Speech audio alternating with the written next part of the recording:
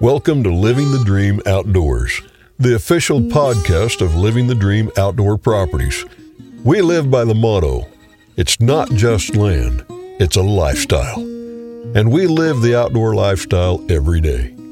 Whether you're a landowner or dreaming of joining the ranks of those closest to the earth, we're your brothers and sisters of the outdoors. We hunt, we fish, we're stewards of the land.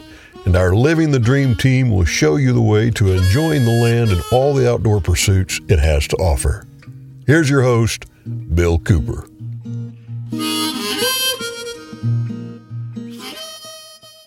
Welcome to Living the Dream Outdoor Podcast. I'm your host, Bill Cooper. And I'm Hunter Hindman. Hey, Hunter's also a host. Better half of this deal. He's the younger half. Yeah. By a lot.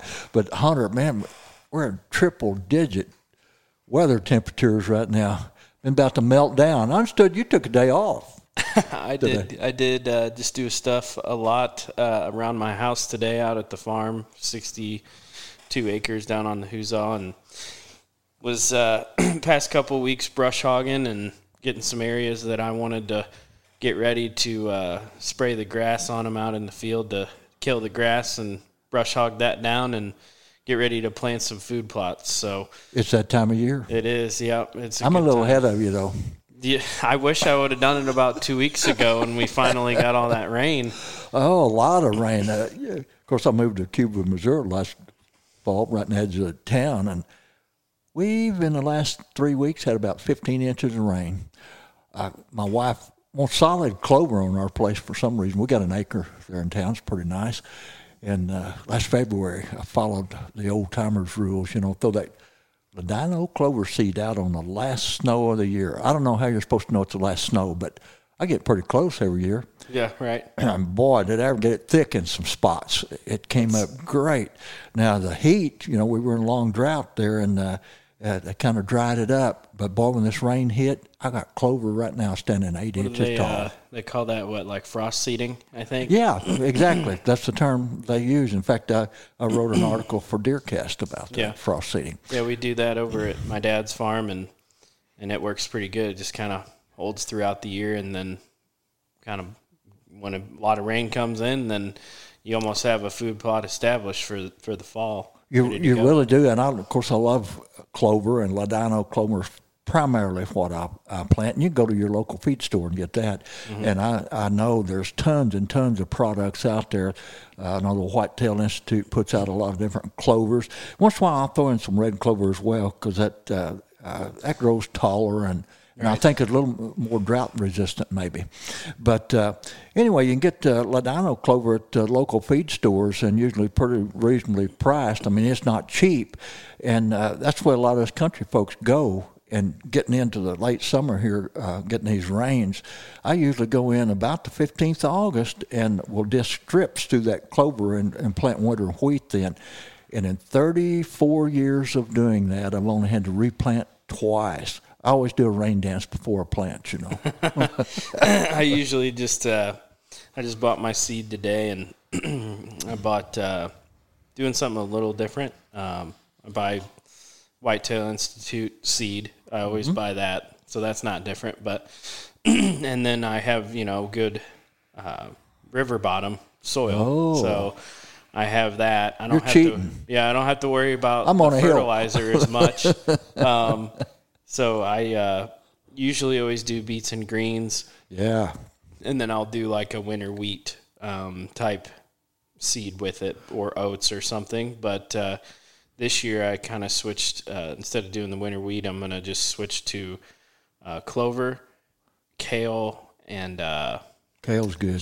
Chicory. Oh, chicory's awesome. So that's all mixed in a bag from Whitetail Institute. It's the Vision mix, and that's what I'm going to be putting in some smaller plots, and I just think it's going to hold up really good. And it's crazy that my farm that I'm on, I've noticed I'll plant like beets and greens, and some of those will stay in the ground and pop up next spring. Exactly, they're perennials.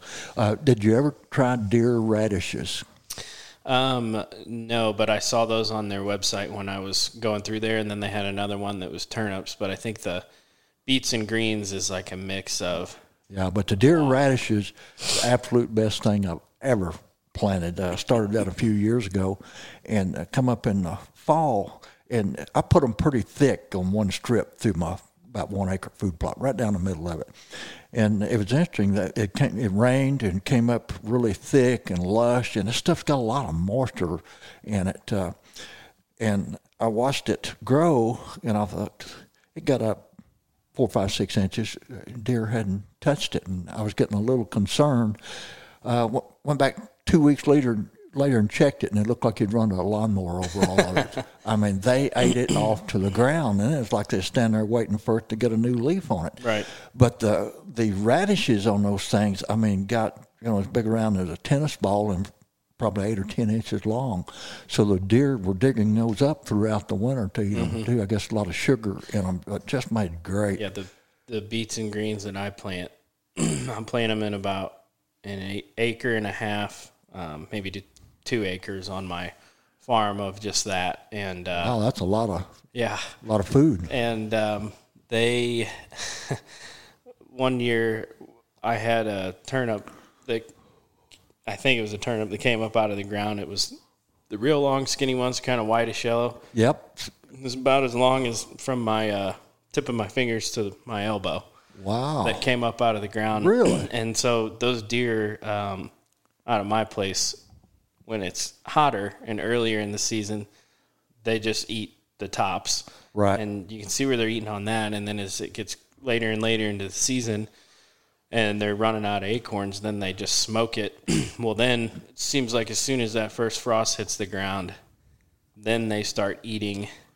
Like mine grows so big up out of the ground that the tops of the radish or the turnip or whatever I plant is sticking above the ground, and then they start eating on that, and then they start digging them up. And it's just kind of cool to watch different stages of that throughout the Oh, it really is. I think what happens after frost, maybe those beets and radishes, turnips, all of them, I think, get more sugar in them, and they get a little, I guess they got a sweet tooth too. Yeah, they do. And the other cool thing about doing the fall food plot planning, I always like it, is you get all that seed on the ground. Well, the doves come in and get a free meal. You get to watch the doves, but then the doves are just kind of naturally in the area from that. And then come September 1st, they're just kind of hanging out, but your seed's already in the ground and good to go. So absolutely. Yeah, I've killed too. a lot of doves off of my food plots in the fall like that. And that's just I got such a cool little setup on my place. It's just 10 acres, but I'm surrounded by woods everywhere, And I think I'm the only person within 10 miles that plants food plots. So I get some nice deer coming on that little place. Mm-hmm. Plus I got a little pond there. So I have actually sat right on the edge of my food plot with a pond behind me, shot doves out in front of me, and things quieted down, have deer and turkey come into the food plot, and ducks landed on the pond behind me, So, hey, that's not a bad life out there in the country. Crazy, yep. Yeah, but It's just amazing what you can do with a few acres. But you mentioned you had good river bottom soil and didn't have to worry about fertilizer too much. Do you lime ever? I haven't yet, and I've been there for 3 years, but what I kind of try to do is if I plant, one side of my field 1 year in the beets and greens and whatever else on the other side, I kind of switch them the next rotate. Year. Just so it's putting something different back into the ground. Yeah, it's a good idea with that clover every once in a while too. Just turn it under because it's a legume. It's putting nitrogen in the soil. But boy, if you can turn that clover under and then plant something on top of it 2 or 3 weeks later, you really get the benefit of it. Well, the other thing, like you were saying, if you have a farm like I do where you can get away with almost planting anything, right? You can try different things, and usually that's fun too. It is. I only had one bad year. I wanted to plant about a 1 acre patch of sunflower seeds, and when I dissed it and went to go put them in the ground, I just had no rain for like a month, so nothing really made out of it. But you plant sunflowers a little earlier than you do like a fall food plot, so it was already dissed. I just dissed it back up again, and And then I went in there and I just planted it with like winter wheat and oats. It was some kind of Whitetail Institute mix, but that'll always work. It did. That came up very well. Yeah, those sunflowers. I used to hunt on a farm down below me on the Berberis. It was about 400 acres, real remote, 200-acre bottom. And a guy that bought it from the old folks I used to hunt on, I hunted on him too. But he planted commercial sunflowers, and I always thought deer would eat soybeans over anything because he'd alternate the sunflowers and soybeans one year. But he'd always lose, an acre or two of soybeans in the corners. It just looked like deer mowed them down. But when he planted those sunflowers the first year, it was incredible. He got a bunch of crop damage permits for that year, but they just mowed those sunflowers down. Yeah, they eat them and they just eat the heck out of them. All they do is almost like they stand there and wait for them to pop out of the ground once they learn they're there. Yep. Now, it's interesting. This was a discussion that took place probably 20 years ago, and I learned this the hard way, but when you start planting food plots, the old does may come in and start feeding on those. They're usually the first to find them, first start feeding on new food plots. But like fawns that are with them, they say it takes like a year or two for the young of the year to begin to learn to feed on the same thing that mom's feeding on. So it's kind of a learned process. It's not just a natural thing that they pick up, I guess. Yeah, it's funny you mention that because the landowner that I bought the farm from 3 years ago, he never really planted any food plots. Or if he did, it was probably just clover or winter wheat. But the deer are already used to the clover because I have a 30-acre hayfield. So there's clover naturally in that. So when I put the beets and greens out there, the first year, I'm like, why are they not digging these up and eating them? And I just didn't get it. And I'm like, oh man, what a waste of all that, food. Yeah. But even it wasn't really a waste, all the nutrients that were in just the turnips and everything, it just went right back in the ground, and it kind of keeps it, as they degrade and rot and whatever. Sure.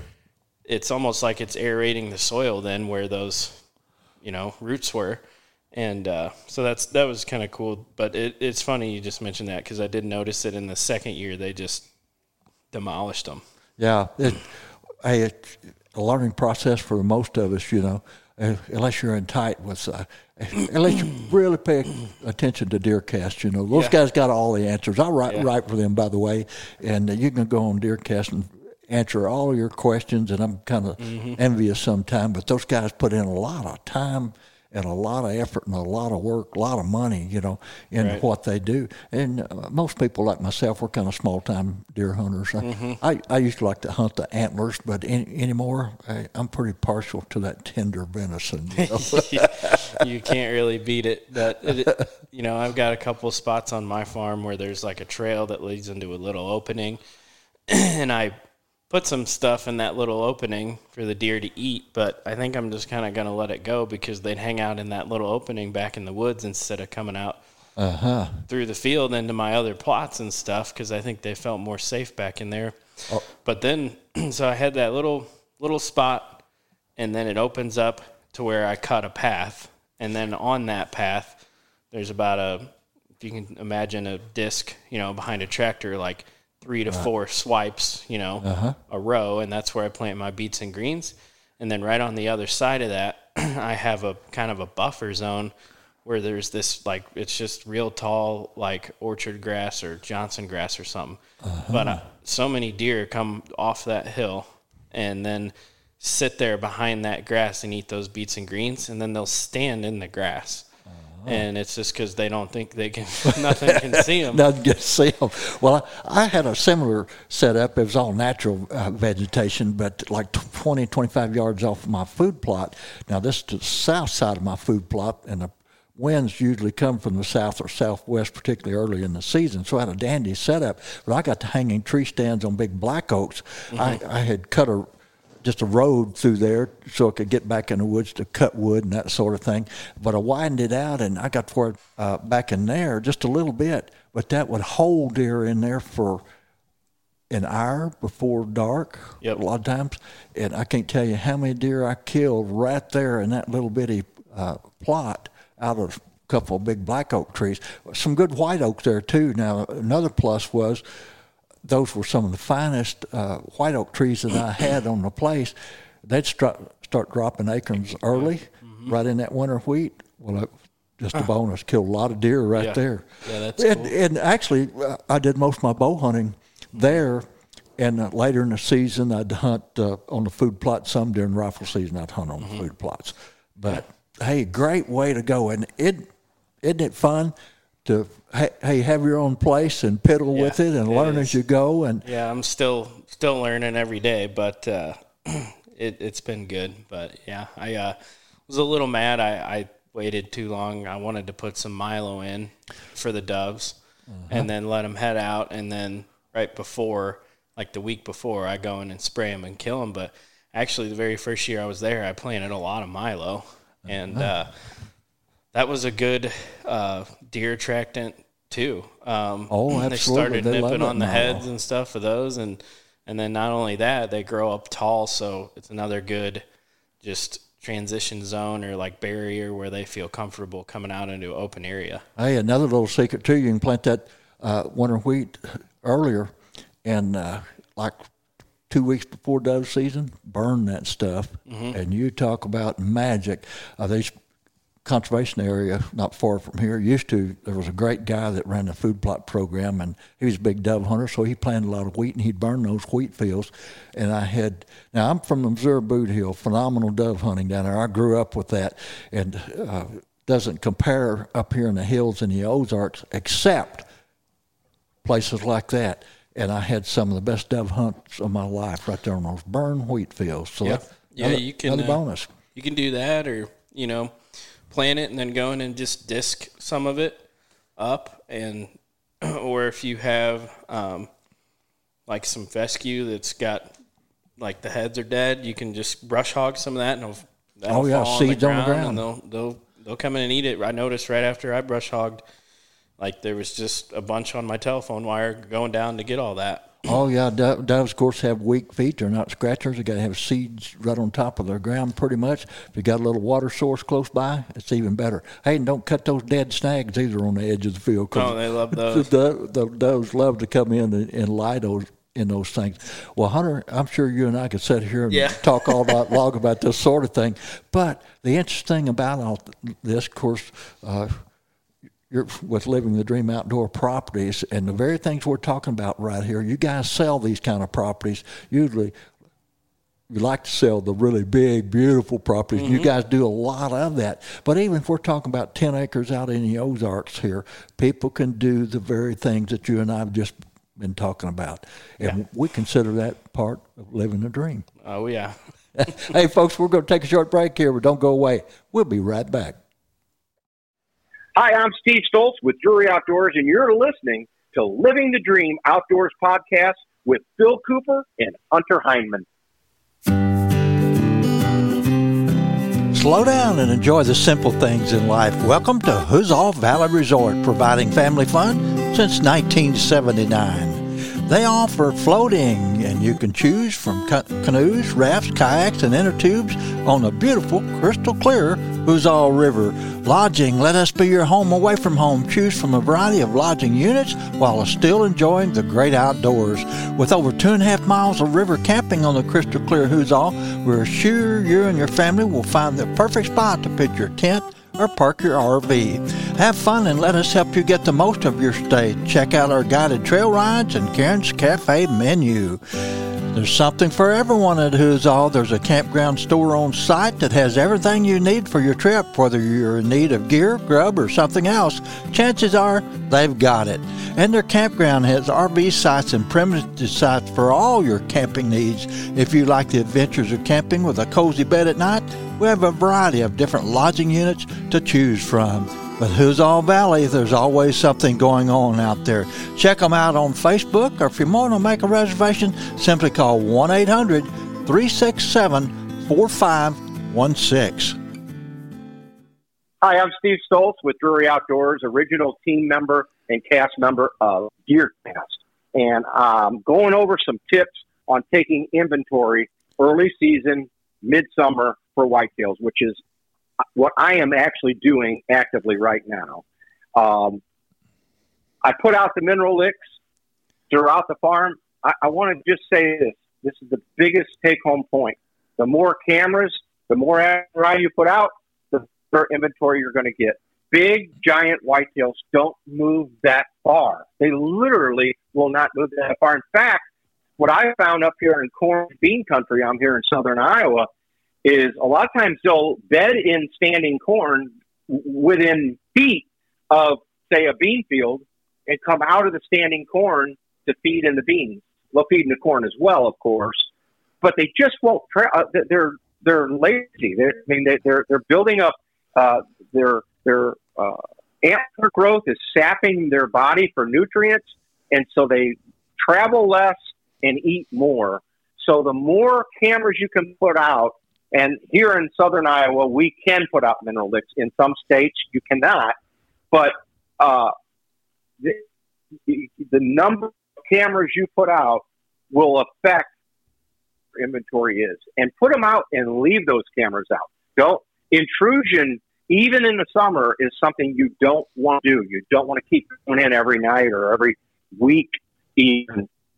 Let those cameras, put a high memory card in that camera and let those cameras run for weeks and weeks and get your MRI that way.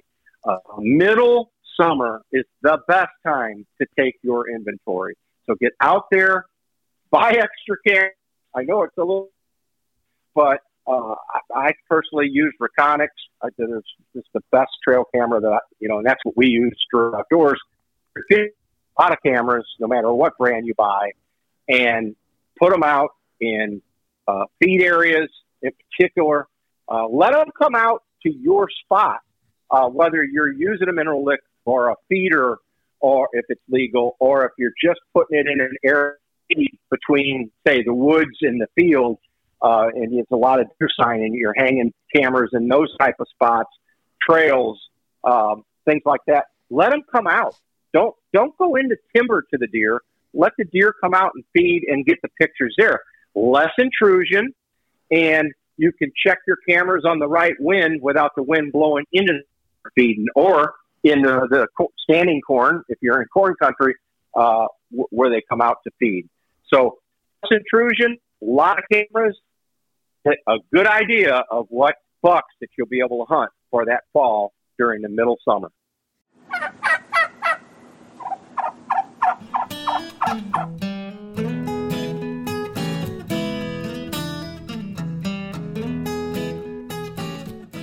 Hi, folks. It's Aaron Jeffries with the Missouri Department of Conservation with a little habitat hint here. No surprise, we are in the middle of a pretty severe drought across most of mid-Missouri.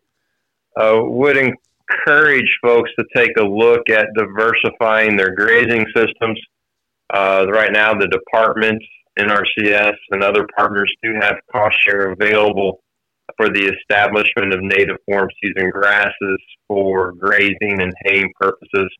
What a great program. What a wonderful way of diversifying your grazing system and actually having a drought-tolerant, productive grass in the months of June, July, and August. If you're looking for more information, would encourage you to go to the Missouri Department of Conservation's website at mdc.mo.gov. And in the upper right-hand corner is contacts. Go to your county and find your private land conservationist for your county to set up a meeting to look at ways that you can improve your property, not only for wildlife, but also forage production for your cattle.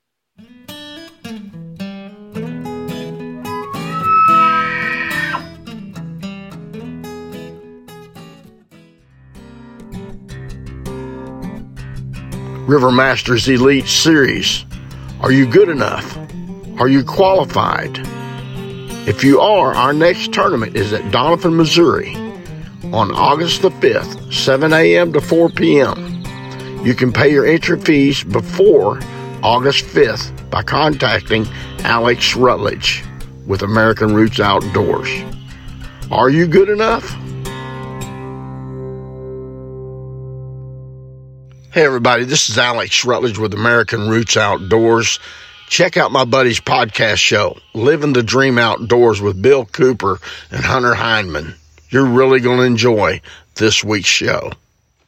Welcome back to Living the Dream Outdoors podcast. Hunter Hindman and I had a good time in that first segment. I hope you folks enjoyed it as much as we do. Of course, we like playing in the dirt. It's a good time. Yeah. Especially if it's your own place. That's why we encourage you, man. If you don't have a piece of property, get a hold of these guys. Drool for a while. Look at these beautiful properties. Get on the website. And you know what? Even on Deercast, every article I write, you'll see at the bottom my name, and there's a connection there. If you just touch on that button, guess where it takes you, Hunter? To my website. To your website, Living the Dream. That's Outdoor good. Property. Yeah, it's good. I've had a lot of people comment about that. You know, that's another thing to talk about with that is a lot of people have a little bit of a misconception with some of the properties that we handle. And again, we specialize in really whatever you're looking for. So, sure.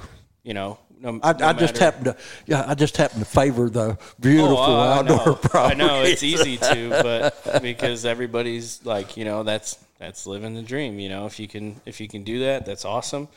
But there's other properties out there that are available and very affordable, and you know, exactly. We have good connections around this area to be able to get you to a bank that can do financing on land and get you in on a piece, whether it's 10 acres or 40 acres or, you know, an 80-acre chunk. We have a lot of stuff that is pretty affordable, and really my average sale price is usually pretty normal every year, about $300,000 to $400,000. But we have stuff easily that you can go buy for less than $300,000. And you know, I'm closing on one Friday that's a nice 20-acre piece with a barn and electric and a well.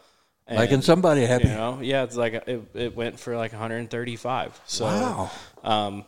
You know, you get a barn. Maybe they're going to finish in the barn and make that a man cave or their deer shack or whatever. But then you get the amenity to have a well, and maybe they'll build there in the future, and it'll be a little hunting paradise. But there's stuff out there that's affordable.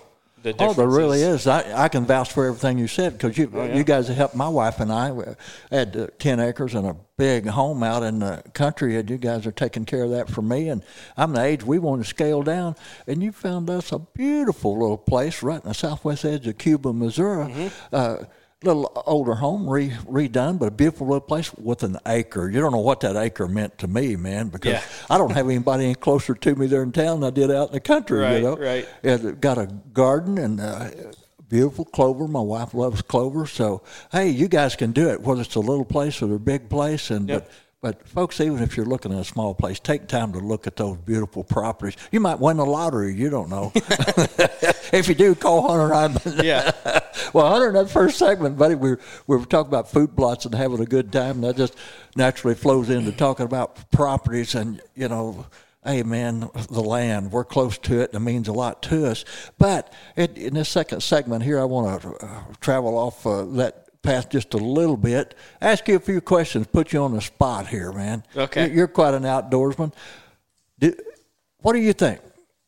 The average American outdoorsman, would he prefer to eat a squirrel or a deer? I think in today's world, it's probably a deer. But I myself, I would probably prefer the deer over the squirrel. But, I mean, squirrel done correctly, cooked right, can be just as good. Absolutely. I ate a few of them every year. Now, that's one temptation I'm facing in town. You know, an old place, I could walk out the back door, and I was in some great territory, could kill all the squirrels I want. Mm-hmm. Now I'm in town, and the squirrels are eating out of my bird feeder, and I've got some big black oaks on the back side of the property, just full of squirrels, drive my little dog nuts, you know. And I'm in a real dilemma. I haven't checked with the city yet, but I'm trying to determine in my own mind whether it's legal to shoot squirrels with a pellet gun inside the city limits. I don't know if, even if they said yes, I don't know if Diane would like that so much. Now, you don't know Diane that well. She's quite a hunter herself. You know, she was an NRA pistol instructor for many, many years. Yeah. Don't ever go shooting with her. I mean, Sporting clays. I'll shoot you. Yeah. In fact, another funny story. There's a little church I go to. There's a lot of outdoorsmen. It's kind of a country cowboy church, and we have clay shoots there at the church every so often, you know. Well, they announced one coming up in the middle of August, and Diane raises her hand. We got a young, beefy minister there as well, an outdoorsman, and she raised her hand. And he said, "Diane, you got a question?" She said, "Yeah, can the girls shoot too?" He kind of stuttered because it's been an all guys deal, you know. He kind of stuttered. "Well, yeah, I'm sure you can." I'm shaking my head. One of the guys said, "Bill's shaking his head." "No." He said, "You don't want her to shoot?" I said, "No, she'll beat us all." And that's kind of where it goes.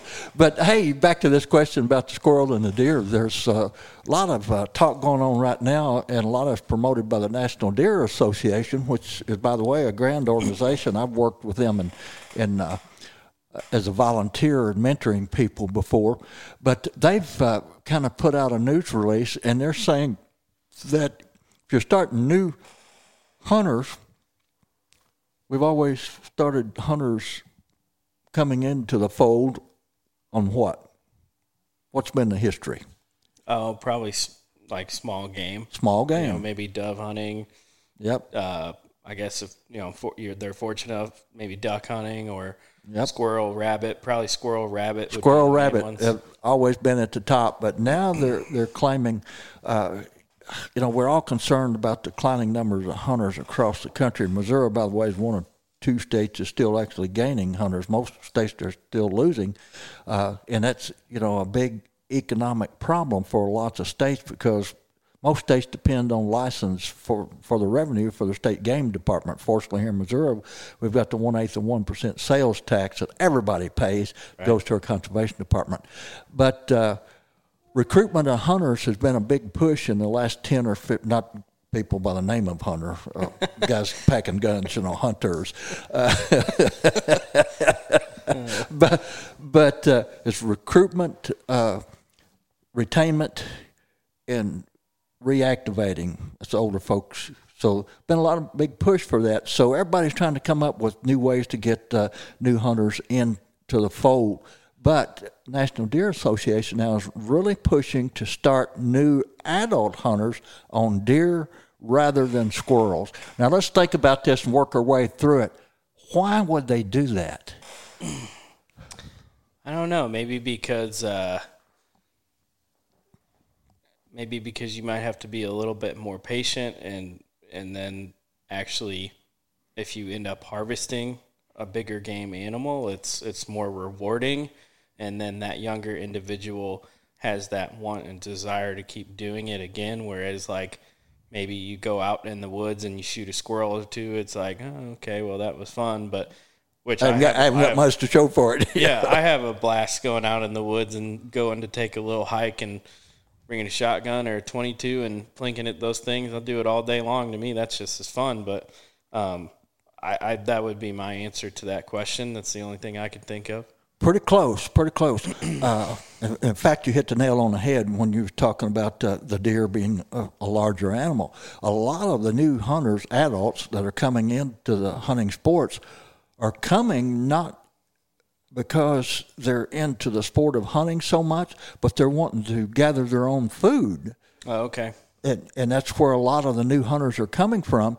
And so it stands to reason that if they're going to go out there and they're going to spend the money, buy a tag, they're going to have to buy a weapon and ammunition, and they're going to have to spend, X number of hours or days out there. They're wanting more return for their buck, so to speak. Sense. Well, yeah. I mean, so my girlfriend shot a doe last year, and we processed it at home, and I butchered it and did everything, and we made some steaks out of the back legs and just kind of did what we wanted with it. Self-sufficiency. Saved the back straps, and I think the tenderloins that were gone that night. But yeah. But I mean, I tell you what, with as much as everything's just going up anymore, stuff in the grocery store, it kind of makes sense that you would do that, because we stopped buying stuff from the grocery store, and luckily she likes deer meat, so we've just been having deer roast and deer steaks and backstrap and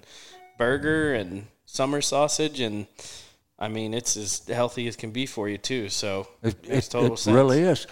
Man, you blew my whole program here. You covered it all. Whoops. I wasn't meaning to. Oh, no, great job. Right on target with what the National Deer Association is saying and is promoting. And, hey, I think we're going to see more and more of this in the future. And I would suspect that as this program gains momentum and they're getting organizations to operate like this, and because there's a lot of organizations out there that sponsor hunts, and a lot of them do use small game or duck hunts or dove hunts and that sort of thing. We're probably going to see more and more of them going to deer. And another thing is deer. We got more deer in the United States now than ever. Now, the population is down a little bit in some areas, but we still got millions of deer, so they're very accessible to most people. Particularly here in Missouri, regardless where you live. I mean, if it's legal, you could kill them in the suburbs of St. Louis. Yeah. And there are some archery programs in the cities now that take place.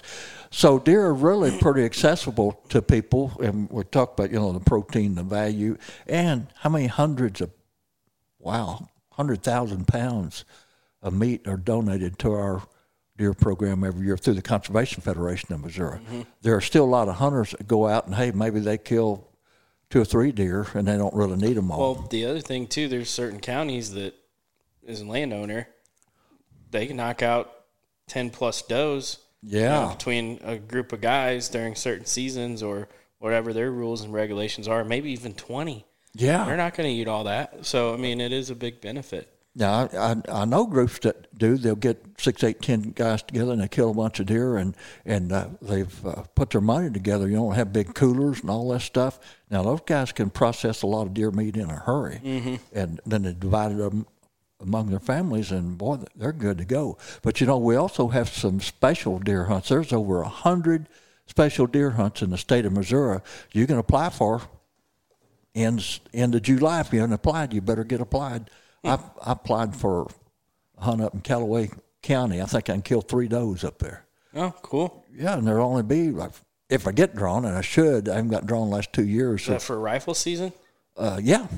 Okay. Yep, sure is. And then is that on public ground or what? Yeah, this is a public conservation area, but some of the coolest hunt are in Missouri state parks. They get overpopulated.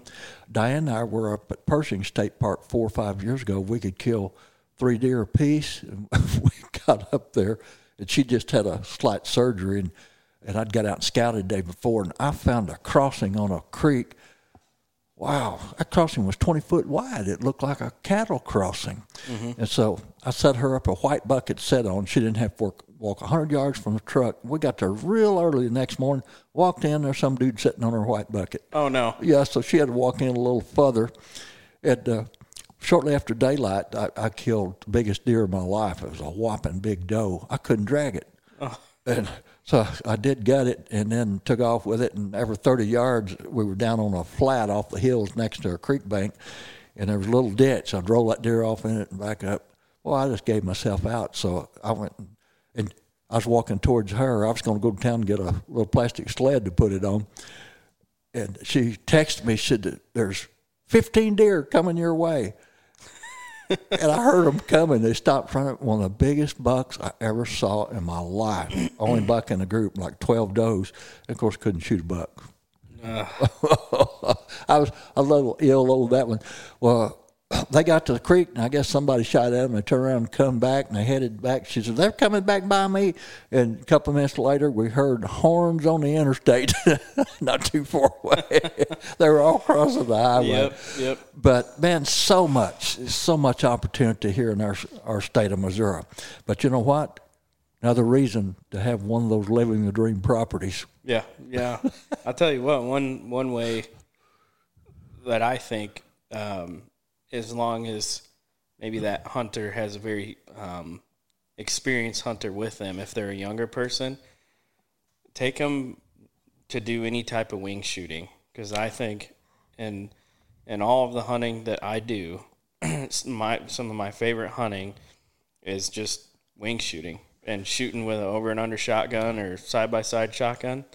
And for me, it's duck, but I swear 2 of my favorite times of the year is duck and dove. Absolutely. But if you can get a young guy going on that, it just helps your reflexes so much. Did you ever kill a deer so close you couldn't use your scope? I have not yet, other than like using a bow. I have not had that happen with a rifle. Oh, I have. I had them so close, you just, if you look at the scope, all you're going to see is brown hair, and you don't know which end you're looking at. So I shoot right down the barrel. I've killed several like that. And I had a nephew one time that he was like 12 years old. He was quite a little outdoorsman. He first came hunting with me when he was 10 years old, and I had watched a little buck all season long, and it would come down off of a flat and hang in the wood a little bit and then go out to a 200-acre soybean field. Well, I built little Timmy a stand, took him down there. He was 10 years old, put him on the stand all by himself, and I only went about 100 yards away. I could see him with my binoculars, and I could see him in the stand. The buck showed up, and I heard Timmy shoot. Had a little 30-30, and about 36 seconds later, he shot again. Oh, he's missed that buck. And we were camped in an old barn about 300 yards from where we were hunting. Mm-hmm. And I had a little S10 pickup, and I heard my pickup start. It drives up the edge of the field to where it was right out in front of Timmy's stand. Then I heard it start up again and went back to the barn. What is going on? So I went down there. Timmy, 10 years old, had got in my truck, drove up there, got his buck. He couldn't get it up on the tailgate, so he ties the rope around the hitch. Drag it? It drug it, but he didn't tie it around his antlers and drag it on the gravel with the fur. He drove it by the back legs and drug it against the hide. So he had all kinds of dirt and gravel ground down there. We had to brush this deer, to get all the dirt and gravel out of the hide. But he made a perfect shot right behind the shoulder, double lung. I said, well, you shot twice. You missed him first time? Oh, no, I hit him right in the same hole the second shot. A running deer. There you go. Another one that I've gotten into that's fun, is really fun, is coyote hunting. That's a fun thing to do. And, boy, you got to be on your toes for that. They're pretty sharp critters. Yeah, they are. But it's a fun thing to do if you can find a right area that they're overpopulated. You can even go in a lot of places and ask guys that have farm permission, can I coyote hunt your farm, very politely, in the right way. And, if they decline, you just go on to the next one. But I've been with my friends and, up north and big ag ground or big, where there's a lot of cattle or whatever, and they don't want them. So, but it's a pretty exciting thing to call one of them up and they come running in. That's a cool thing to do too. And they even have like the night season now too. So, that's a cool deal. You stay out all night and shoot coyotes. That's a fun one. So, there's a lot of different stuff you can do. I mean, there really is. We're so fortunate here in the state of Missouri. But the thing is, Hunter, you and I mean, we're outdoorsmen. We love the land. And, hey, that good old statement you guys say all the time, it's not just land. It's a lifestyle. Yeah, it's true. It really and you're living it. We really are living our dreams. Folks, we encourage you guys to get out, enjoy all these things. Hey, take in deer season this year. Go along with somebody. Oh, Hunter, I hate to rub it in, but I just showed you some photographs of some Kentucky bucks. Yeah, those were nice. I'm jealous. Yeah. Anything like that on the hoods all? Well, there is, but I found about 135-inch deer tied up with another deer last year in my backfield, and I had them both on camera. I got them. Pretty I had awesome. my taxidermist get extra capes and got a salvage tag for both of them, and I went ahead and did a fighting mount. It's really cool. Really? Yeah. That is cool. But no, I'm jealous on those. Those are all 150-inch plus deer, maybe pushing 180. Yeah, that's on about 3,500 acres, a lot of soybeans. This guy grows big deer and big turkeys. Now, got an invite. What's the so you said that there's a cup reactivation too, instead of just taking out younger populations. Yeah, when it comes to reactivation part, it's of this 3 R's program. It's trying to bring people back into hunting who've dropped out for some reason or other. And, the biggest problem is usually access, people trying to gain access to properties, and they get discouraged and they don't have a place to hunt. Mm-hmm. But there's a lot of special programs going on out there anymore. And even Missouri has a fairly new program the last few years where landowners are signing up with MDC to allow people to hunt on their properties. But it's a pretty controlled situation. But, yeah, reactivation, it's kind of, bow hunters, for example, right, usually drop out at about age 49 because of shoulder problems, wrist problems, elbow problems, and of course we've finally legalized crossbows, and that's helping with that situation some. But a lot of agencies, MDC, Rocky Mountain Elk Foundation, Turkey Federation, Ducks Unlimited, on and on and on, all of these kind of single species conservation organizations have programs going where they're trying to get new hunters in, bring other folks back in. I think it's great. A lot of great things going on. Yep. Hey, man, I got a fishing pond I need to get to, so I think we need to wrap it up. But Go get some bluegill. Hey, what great fun. But once again, we encourage you folks to get outdoors and enjoy your outdoor dreams. Captain Brian Wilson runs one of the tightest bow fishing operations in the business. Stainwater Bow Fishing operates out of Jerome, Missouri, and the beautiful Missouri Ozarks. They cover most Ozark streams and lakes. You haven't lived until you've searched Ozark waters during the night with Stainwater Bow Fishing while looking for giant gar, carp, and buffalo. Captain Wilson also runs a second boat on Taneycomo Lake. Call today to book a trip with Stainwater Bow Fishing at 573-263-8016. Again, that's 573-263-8016. Be sure and shoot straight. The Living the Dream Outdoors podcast is brought to you by Living the Dream Outdoor Properties, the Fly Rod Journals, SmokerBuilder.com, Cowtown, USA, Westover Farms, Scenic Rivers Taxidermy, Stained Water Bow Fishing, Scenic Rivers Guide Service and Tours, Huzzah Valley Resort, Pico Lures, Devil's Backbone Outfitters, The Fallen Outdoors, Ledco Sinkers and Lure Company, Turnbow Outdoors, J&J Charters, Kaufman Cove, Alaska, Big Ed's Guide Service, Bean Creek Game Calls, Misty Mountain Guide Service, ASO Guides and Outfitters with Ryan Walker, On the Hook TV, and Rich's Famous Burgers.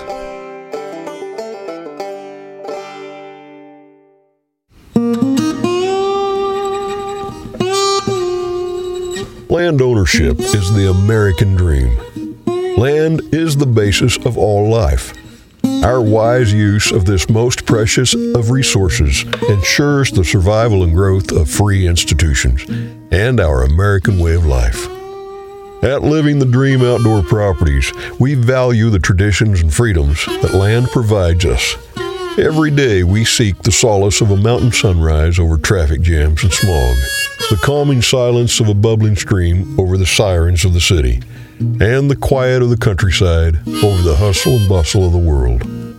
We hunt, we fish, we farm. We live off the land. It's our mission to help our clients live out their dreams on the land as we do. At Living the Dream Outdoor Properties, we believe that it's not just land, it's a lifestyle. Join us 5 days a week on Living the Dream Outdoor Podcast as the Living the Dream Outdoor Dream Team explores the most desired outdoor properties in the Midwest and whisks you away to incredible hunting, fishing, and outdoor recreation opportunities. Host Bill Cooper, an inductee of the National Freshwater Fishing Hall of Fame, will be joined by members of the Living the Dream Outdoors team each week as they tell tall tales, unveil tips and tactics, and rub elbows with some of the biggest names in the outdoor world. You'll also find the Living the Dream Outdoors podcast on your favorite social media platforms, including Facebook, YouTube, Instagram, and TikTok.